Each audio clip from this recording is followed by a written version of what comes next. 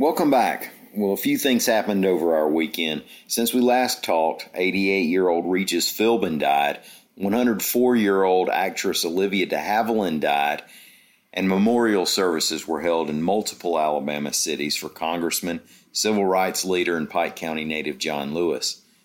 Now let's hit a handful of other things you might want to know and try to have a strong week. I'm Ike Morgan, and we're down in Alabama.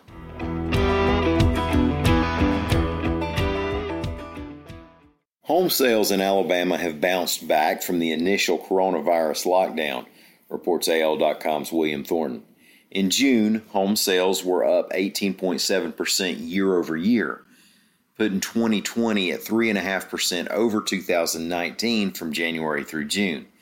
That's pretty solid for this difficult year. Now, part of that 18.7% year over year increase in June is probably due to the earlier lockdown. Some analysts had already figured that people looking to buy a home spent their self-quarantine time in April and May researching just what and where they wanted to buy. Home sales jumped 32.5% from May to June. Meanwhile, prices are on the rise, and it looks like a seller's market. The median Alabama home cost $193,977 in June. That's 4.8% higher than it was in May, and 7.1% higher than it was a year ago. There's something that might have a bigger effect on Alabama's congressional representation than our slow population growth, the Associated Press is reporting. Now, we know if we slip in the U.S. population rankings, and we're likely to be overtaken by South Carolina in this year's census, then that means we lose a representative in Congress, we lose an electoral vote in future presidential elections, and in many areas we would get a smaller percentage of the federal spending pie. But last week, President Donald Trump issued a directive to not include people in the country illegally in the census apportionment counts. The Pew Research Center did an analysis on what the counts would look like under that directive, and Pew projects that Alabama would not lose that congressional seat and electoral vote. Now, other projections that came out of that analysis, California would lose 2 seats instead of the 1 that it would likely lose anyway. Florida would gain only 1 seat instead of 2, and Texas would gain only 2 seats instead of 3. Now, this is all what might happen if that directive holds up. Opponents are saying it breaks with tradition and is unconstitutional, and there are at least 4 legal challenges to it right now. It's Monday in Alabama, so we're going to look ahead to the rest of the week in weather here.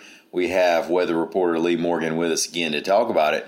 Lee, well, we got heat, humidity, occasional thunder, repeat. What's going on this week? You pretty much summed it up. We're going to have another typical week of summertime weather. Looks like it may not be quite as hot as it was last week, thank goodness. So highs in the 90s, low 90s, maybe even some 80s for people, especially Tuesday and Wednesday. And we're looking at chances of rain, scattered rain every day for most people. It's just pop up, hit and miss summertime storms. Some can always be strong. But what we're really going to be watching is the tropics this week because, we had Hurricane Hannah over the weekend that hit Texas. We had Tropical Storm Gonzalo kind of fizzle out in the Caribbean. And now we've got a tropical wave we're watching that's midway in the Atlantic that will probably become the next named storm, and it's the I storm. This one's particularly challenging to say. So since you took the Spanish classes in college, I'm going to let you say it for me. Isaias. Thank you very much. Right. I can't even spell it. I'm having trouble with it. They don't have French hurricane names, so we'll bring it back to you when that happens. I probably have a rough time with those too. But that storm, the I storm, looks like it could form in the next few days. Where it goes, nobody knows right now. All we know it's headed westward toward the Caribbean. Lots of speculation you'll see over the upcoming week about where it will go. So just follow the National Hurricane Center or your trusted sources of weather information to get a better idea. Okay. All right. Well, thanks, Lee. The 80s, you mentioned it getting into the 80s possibly in some places this week. the whole state. Yeah. According to the National Weather Service forecast highs for Tuesday and Wednesday, when I looked at them, and this always can change, but it looked like Tuesday and Wednesday, almost everybody would see highs in the 80s, which is shocking. Bone chilling. Shocking. You'll survive it. Just don't even say any more about it. It's going to be nice. Well, we occasionally get that when it's overcast all day, but Or that's true. to forecast it, It's going to be wonderful.